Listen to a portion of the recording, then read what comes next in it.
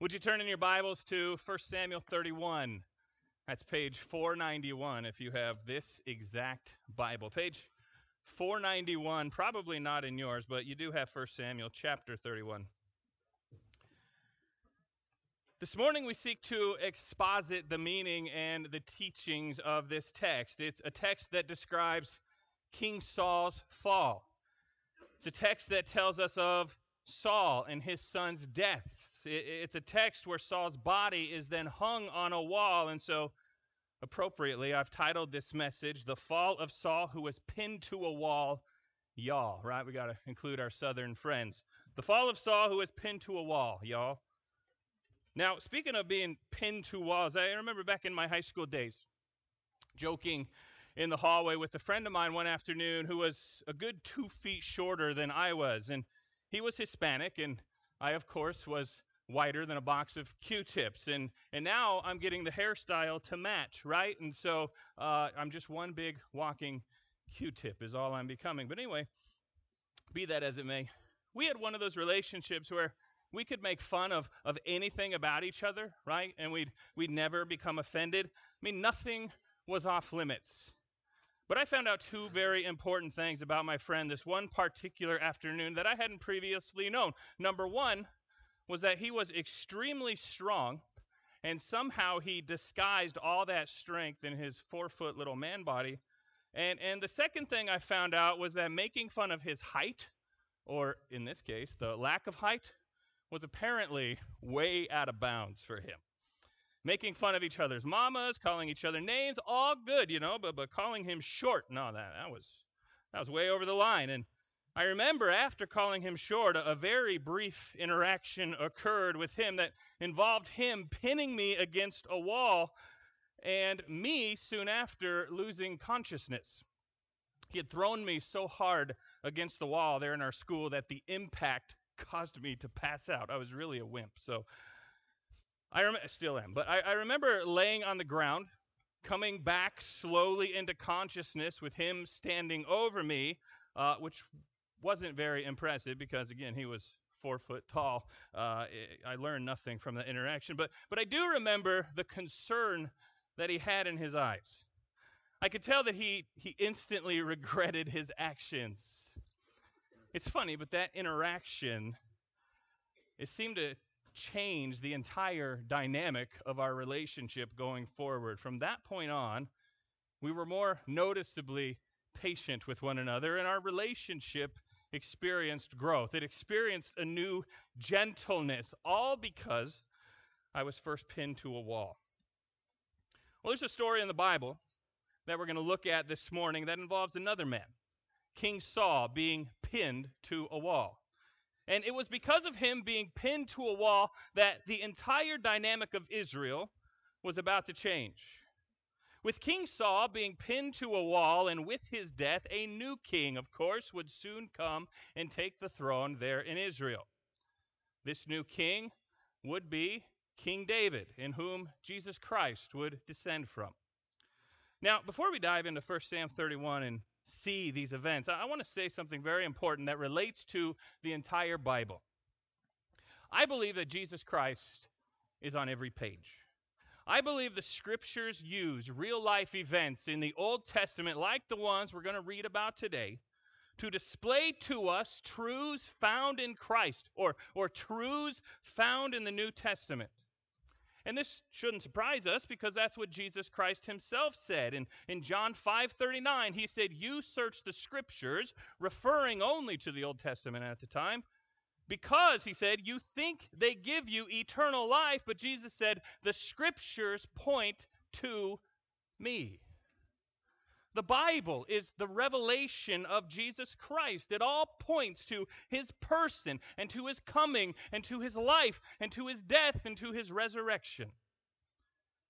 And so I love teaching through the Old Testament, but I think we do the Word of God a disservice, and I do you a disservice if we fail to connect the stories that we read in it to the person of Jesus. Even Charles Spurgeon knew this. He once said, "No Christ in your sermon, sir? Then go home and never preach again until you have something worth preaching." Amen? So as we read this chapter together, we will see how it relates to and foreshadows Jesus Christ. And so with that said, read the story of 1 Sam chapter 31 with me, starting in verse 1. It says, "Now the Philistines attacked Israel, and the men of Israel fled before them. Many were slaughtered on the slopes of Mount Gilboa. The Philistines closed in on Saul and his sons, and they killed 3 of his sons, Jonathan, Abinadab, and the fun one, Melchishua." First off, I've always wondered how Saul, as a parent, started off naming his first son, like with a generic name like Jonathan. No offense if your name's Jonathan, okay? It's just generic. But by the time it gets to his third time, he gets clear out there with his third son. He gets out in left field, and he names him the unique Melchishua. How does that happen? And what is a Melchishua, and why does it sound delicious?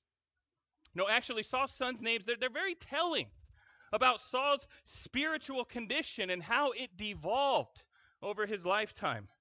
And the names of his sons, they tell us something about living life. If we too, in the same way as we see Saul in the scriptures did, if we too dislodge God out of our center. See, the name Jonathan, Saul's first son, means Jehovah has given. Saul saw his first son as a gift from the Lord. You could say things between Saul and God at that time in his life were good. But then Saul gives birth to Abinadab. Well, not directly, but through his wife, right? You know what I mean. The name Abinadab means, "My father is noble." In other words, Saul boasts about himself and his own nobility in the name of his second son. And even though this is horrific, and it shows us how the focus of Saul's heart shifted from honoring God to honoring himself, I think that as we see this second son, "My father is noble," we see kind of some genius with Saul. Like with this kid, "My father is noble," like you as dad, you can never be wrong, right? If you have an argument with this kid, if he ever disagrees with you as his father, all you have to say is, "Hey, what's your name again?" And your son would be, he would say, "My father is noble," and you as the father would say, "Exactly, right. Now go and do what I said to do." You could never win. I mean, that's genius. But it also shows us, more importantly, the eroding direction of Saul's heart from worship of God to really, essentially, the worship of himself. And then finally, Saul has this third son, and actually Saul had more sons, but this is the last one in the passage, and the last one we're going to look at. But he was named Melchishua. That odd name means "my king is wealth," or "my king is deliverance." Who was the king? Who wanted to be known as great and celebrated by all? It was Saul. And so he names his kid Melchishua as such. Kind of sad to see Saul's self-glorification of himself show up in the names of his kids. And thus is the life of anyone who dislodges God out of the center of their life to then pursue their own interests and their own passions and their own glory apart from God. And see, how is your relationship with the Lord today? Is Jesus the center of your heart? Is he the concentration of your life? Or do you have self-glories before him? Do you have other pursuits that are or have been removing him from your center? As we stew on that, getting back to our text, Saul, he did his own thing, often living by his own rules. He lived in constant rebellion to the Lord, and that rebellion, that sin, not only ended up in the end costing him his throne, but it also cost him and 3 of his sons their very lives as well. See, sin is seeking any interest for ourselves that isn't allowed by God, willed by God, or commanded by God. And when I pursue anything that opposes God, or when you place anything at the center of your life that isn't Him, you not only hurt yourself so often, but you or I, we often will hurt those who are around us as well. And that is clearly evidenced in the scriptural example of Saul and his sons that we have here. And so after the death of Saul and his sons, verse 3 of our passage continues, and it says, the fighting grew very fierce around Saul, and the Philistine archers caught up with him and wounded him severely. Rather, this is after the death of just his sons. Saul then, verse 4, groaned to his armor-bearer. He said, take your sword and kill me before these pagan Philistines come to run me through and taunt and torture me. But his armor-bearer was afraid, and he wouldn't do it. So Saul took his own sword and he fell on it. When his armor-bearer realized that Saul was dead, he fell on his own sword and he died beside the king. Now, I love how this translation says that Saul's armor-bearer realized that Saul was dead. Like, I wonder what tipped him off. Do you think it was the large sword protruding through his body, or was it the pool of blood that lay around him? Like, that was the alarming realization. Regardless, the armor-bearer falls on his own sword, and then verse 6 says, so Saul, his 3 sons, his armor-bearer, the genius, and his troops all died together that same day. God, through all this, had judged Saul for his rebellion, for his sin. And then shortly after this, things get even worse. Go to the next verse. When the Israelites on the other side of the Jezreel Valley and beyond the Jordan saw that the Israelite army had fled, and that Saul, their king, and his sons were dead, they abandoned their towns and fled. So the Philistines moved in and occupied their towns. It was suddenly a buyer's market. Verse 8, the next day, when the Philistines went out to strip the dead, they found the bodies of Saul and his 3 sons on Mount Gilboa. So they cut off Saul's head and stripped off his armor. In other words, they saw Saul and sawed off his head. Verse 9 goes on and says, after they cut off his head, then they proclaimed the good news of Saul's death in their pagan temple and to the people throughout the land of Philistia. The news of Saul's death was quite the headline that day, you could say, right? That was stupid. Okay, verse 10. My attempt at a pun. Verse 10, they placed his armor in the temple of the Ashtoreth. Ashtoreth was a fertility goddess that the Philistines worshipped. And they fastened his body to the wall of the city of Bet-Shan. Much in the same way that the Israelites once kept and displayed Goliath's sword as a war trophy, the Philistines, they now display King Saul's armor in their own God's temple. And then additionally, they take Saul's dead, headless body and they place it on a wall in Bet-Shan. I've actually been to Bet-Shan there in Israel. What's left of it today are the ruins of a city that was Romanized in the 4th century A.D. And much of the ruins that are there today are toppled over, showing evidence of an earthquake that the city never quite recovered from.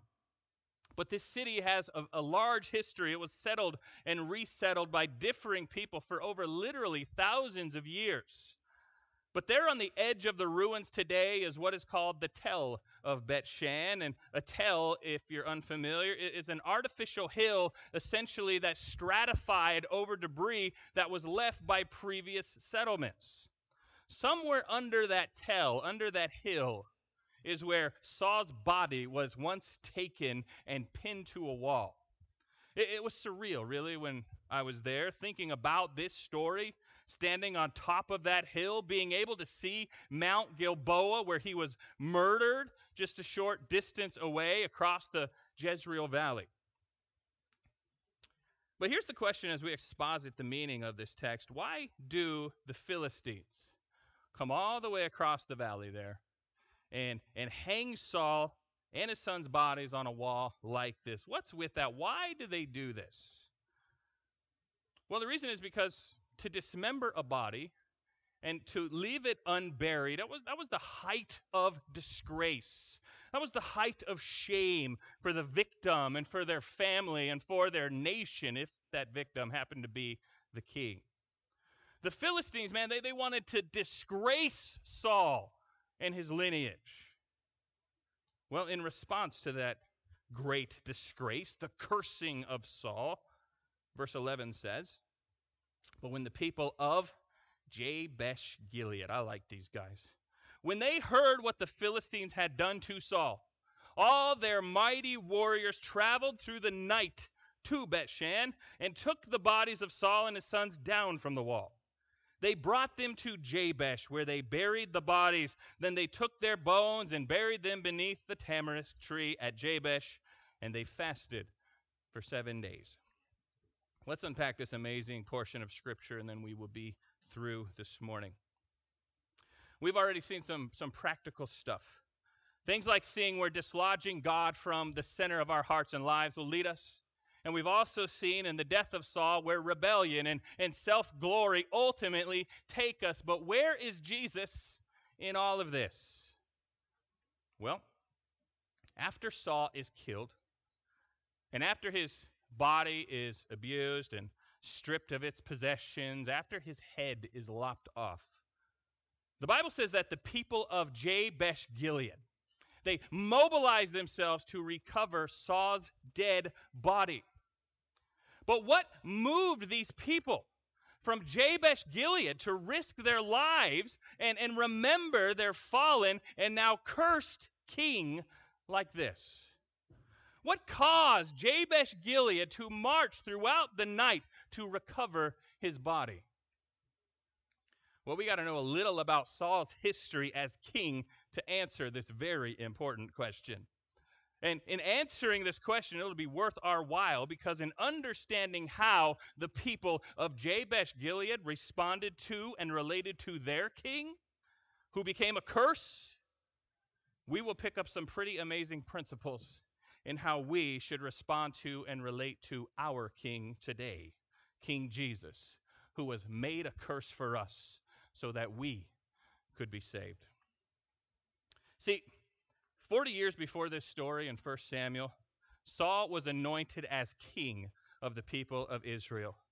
Certain Israelites, they applauded the fact that he was named king, while others desired to not have this no-name farm boy rule over them. And so Saul, having a country divided over him becoming king, he decides, I'm going to play it safe for a while, and I'm going to go home for a little bit. I'm going to go to Gibeah. So he goes back to the farm for a while. He's letting things cool down a bit. But then there's an enemy. There's an enemy ruler. His name was Nahash, a name that literally means serpent. And Nahash, he went up and he besieged. He attacked the town of Jabesh Gilead, which was an Israelite city on the east side of the Jordan River. It was here that Nahash told the people of Jabesh Gilead that he would not kill them if they would make a treaty with him. And this treaty had one condition, and that condition was that Nahash would be allowed to gouge out the right eye of every man in the city. So the people of Jabesh Gilead, as you can imagine, they took a vote, and they voted all nays and no ayes.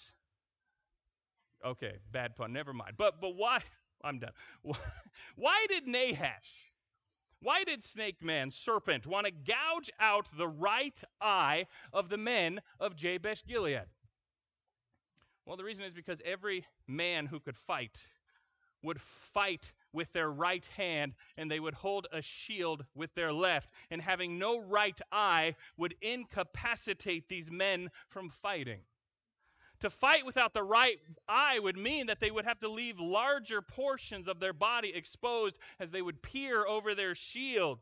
They would have to strain with the only eye they had left to see the enemy. So they would be at a stark disadvantage. It would take them out of the fight. But now Nahash, a name again that means serpent, turns out he's much like our own adversary named Satan, whom appeared in the Garden of Eden as a serpent. There's a lot of similarities between these two adversaries. See, Satan, like Nahash, is always seeking to blind. He's seeking to incapacitate people from knowing or serving King Jesus and his army. He wants to take you out of the battle. He wants to take you out of the fight.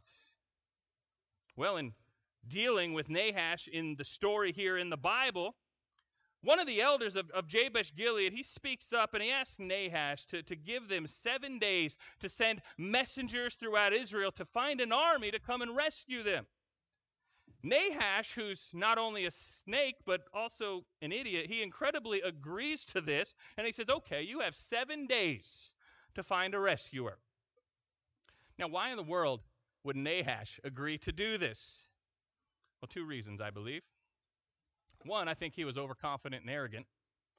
And 2, I believe that Nahash knew the not-so-secret history of Jabesh Gilead, and he didn't think anyone in a million years would ever come to their defense, not even fellow Israelites. Why is that? Well, we got to go back even farther in the Bible. Judges 19. In that chapter, we see a horrible story about a Levite cutting up the body of his dead concubine, his wife. He cuts her up into 12 pieces. Horrible things had previously been done to this concubine the night before in the land of Israel, and horrible things were done to her by a tribe of Benjamites, Israelites. She was raped by a gang of Benjamites all night and then left for dead on the doorstep of where her husband, this Levite, was staying.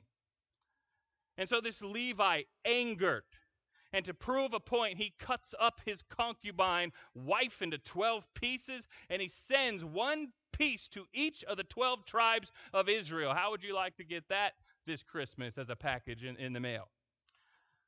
And all of Israel, as you can imagine, they are enraged by this. And they all meet together and they decide, you know what, together we are going to wipe out the Benjamites, this tribe of Israel who has committed these horrible atrocities in our own land. Israel then made a covenant that day, and they said that any city that failed to assemble at this council that they were having in response to this atrocity, any city that failed to come would be put to death as well. Guess what city didn't come to the party? The people of Jabesh Gilead. No one from their city showed up.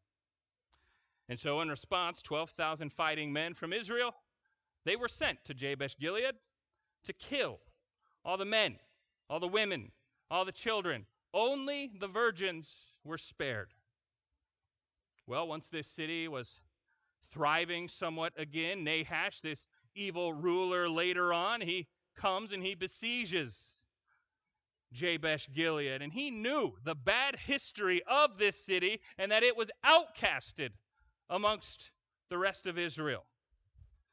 He knew they had a bad name. And so Nahash no doubt believed that because of this, no one would come to the aid of these people. But see, what he didn't count on was the mercy of a king. What he didn't count on was the mercy of the newly appointed king, King Saul. The Bible says that when word came to Saul in the dawn of his new reign as king, when he was there on the family farm, that these Israelites in Jabesh Gilead were about to have their eyes plucked out, the Bible says that the Spirit of the Lord came upon Saul. The Bible says that Saul then took oxen and he cut them up into 12 pieces, and he sent these pieces to each of the 12 tribes of Israel in the same way that the Levite did with his concubine years before. Along with the cut-up pieces of an oxen, Saul sent to each of the tribes a message that said, "This is what will be done to the oxen of anyone who does not follow Saul and Samuel to save the people of Jabesh Gilead." They'll be cut into pieces like this, in other words. Essentially, the takeaway there, the same circumstances and methods that once rallied the Israelites together to extinguish the people of Jabesh Gilead are now being used by King Saul to save the people of Jabesh Gilead. This is an amazing example of the mercy of a king. And so 330,000 men of Israel, they got the message and they showed up for Saul, ready to fight Nahash. Saul and his army then marched all night to the city of Jabesh Gilead. And when they got there, they slaughtered Nahash, they slaughtered the city's enemies, they saved all the people. And now we come to 1 Samuel 31. And the people of Jabesh Gilead never forgot King Saul's mercy and kindness. Some 40 years later, Saul now lies dead, decapitated, naked, and hung on a wall in Bethshan. And so, reminiscent of Saul's former mercy to them, the people of Jabesh Gilead, they risked their own lives. And at great potential risk to themselves, they march all night to remove Saul's dead body from the wall.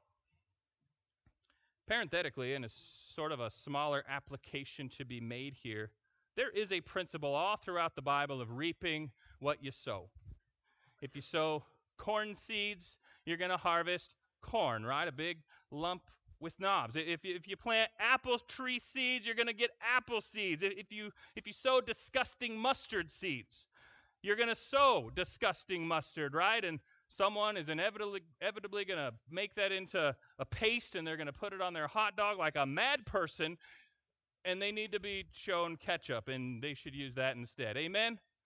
Thank you. Okay, that's off my chest. But spiritually, if you plant good seeds and you bless others, you will generally reap a good harvest and receive blessing back. But the same can be said if we plant bad seeds. Generally, if we do wrong, we should expect to harvest wrong things. You reap what you sow. The justice of God is not mocked. But of all the things King Saul did wrong in his life, despite all his failures and bad seeds sown, Saul, he got this one thing right. He planted good seeds by being merciful to the people of Jabesh Gilead. And then 40 years later, he reaps his harvest. The Bible says in Galatians 6:9, "Let us not become weary in doing good, for at the proper time we will reap a harvest if we do not give up." And see, have you been sowing? Have you been sowing good seeds? Have you been doing good, and have you been being faithful to the Lord? Maybe you look around at times and you see no harvest, and you wonder why. And actually, for some of us, it seems like the more good you do or the more faithfully you serve the Lord, the worse your circumstances sometimes get. But can I encourage you this morning by telling you what the Bible says, and that's do not grow weary in doing good. Because at just the right time, at God's time, at His appointed time, that's the proper time, you will reap a harvest. That perfect time for Saul to reap his harvest was after he had died, and his lifeless body then hung on a wall. You may not be on a wall this morning, hanging, but perhaps you feel like your back is up against one. Trust the Lord, even now. Believe that your good seeds will, in fact, reap a harvest, but while you wait, you must trust God with the timing. We have a saying in my home that I've used so often that my girls have memorized it, and we say, if you do good things will happen. If you do bad things will happen. I've instilled in my girls, of course, generally speaking, if you do good things will occur as a result. If you study, if you read, if you pay attention in school, you'll get good grades. But if you mess around and you sleep in class, chances are you'll fail. You reap what you sow. And the same is true for all of us as we live our lives as well. Do good, don't grow weary in doing good, and again, generally speaking, good things will happen. There are, of course, exceptions to this principle, and for that we have the case study of the book of Job. Amen? But now to conclude, let me show you how this passage speaks of Christ. The parallels are undeniable, and let us glean from the wisdom of the people of Jabesh Gilead and how they relate to their king. May we, as a result, relate to our king, the greater than King Saul, Jesus Christ, in these same ways. See, when the people of Jabesh Gilead, when they took Saul's body off that wall in Bet-Shan after traveling all night, they take him back to Jabesh and they burn his body because it was in such a beat up and broken state. And then they buried Saul's bones under a tamarisk tree. And see, my question, are we as Christians not unlike these people from Jabesh Gilead? Because many of us travel, maybe not all night, but at least a portion of our mornings each and every week. To do what? To remember our King, who was nailed not to a wall, but to a tree. People often come from miles and miles away to attend a church and to be part of a body of worship, while most everyone else in our culture stays home on Sunday mornings, sleeping in, mowing their lawn, going to the lake, planting their gardens. Many of you often choose to be in a worship service with the body of Christ instead. And you come to do what Christians throughout history and throughout the world have done Sunday after Sunday, week after week, year after year, decade after decade. You come to remember your King. You, like the people of Jabesh Gilead, you remember what your King did for you, not 40 years prior, but what he did for you on the cross 2,000 years prior. And not just that, but you come to remember what your King is currently doing in your lives, and you come to remember what he will do when he comes again. You come, and you worship him. And when you come, you even confess a willingness to pour out your life as a living sacrifice unto him because he was the one who first rescued you. And because of this, even though it's been years removed, you haven't forgotten your King. Like the people of Jabesh Gilead, each Sunday or each chapel here at Nebraska Christian, we remember our King who was nailed, who was spit on, who was mocked. Like King Saul, our King was nailed not to a wall, but to the wooden cross on Calvary's hill. Our King, who became even worse than Saul because of his love for us, was nailed to a tree. King Saul, at his death, he was judged of God. Saul was a rebellious man. He disobeyed God. He got involved in witchcraft. It's awful who King Saul was. Even cursed in the very end. Likewise, it's awful who Jesus became on our behalf. The Bible says, "Cursed is anyone who is hung on a tree." Likewise, Scripture says, God made him who had no sin to be sin for us, so that in him we might become the righteousness of God. Jesus, our King, became a curse and took upon himself the sins of the world.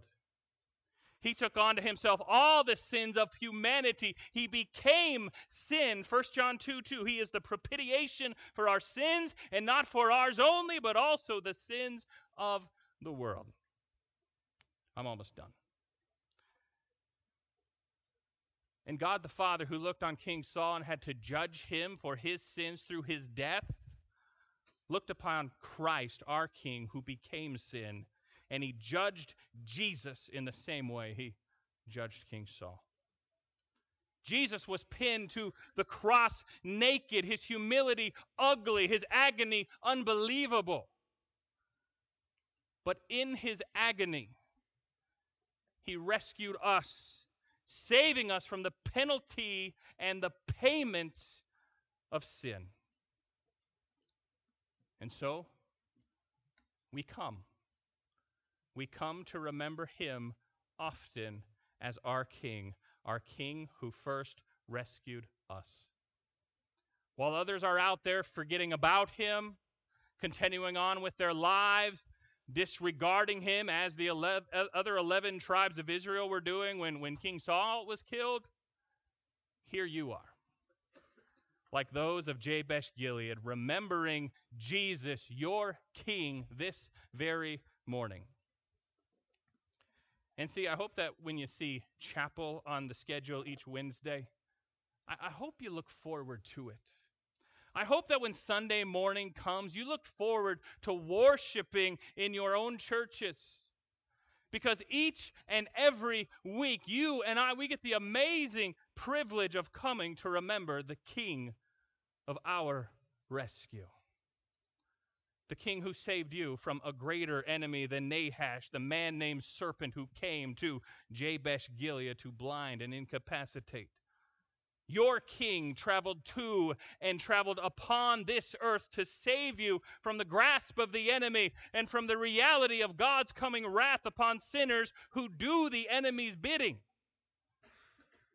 And your King did all that for you, even though you, like the people of Jabesh Gilead, were undeserving. See, we are the ones living on the wrong side of the Jordan River spiritually, like those living in Jabesh Gilead were physically.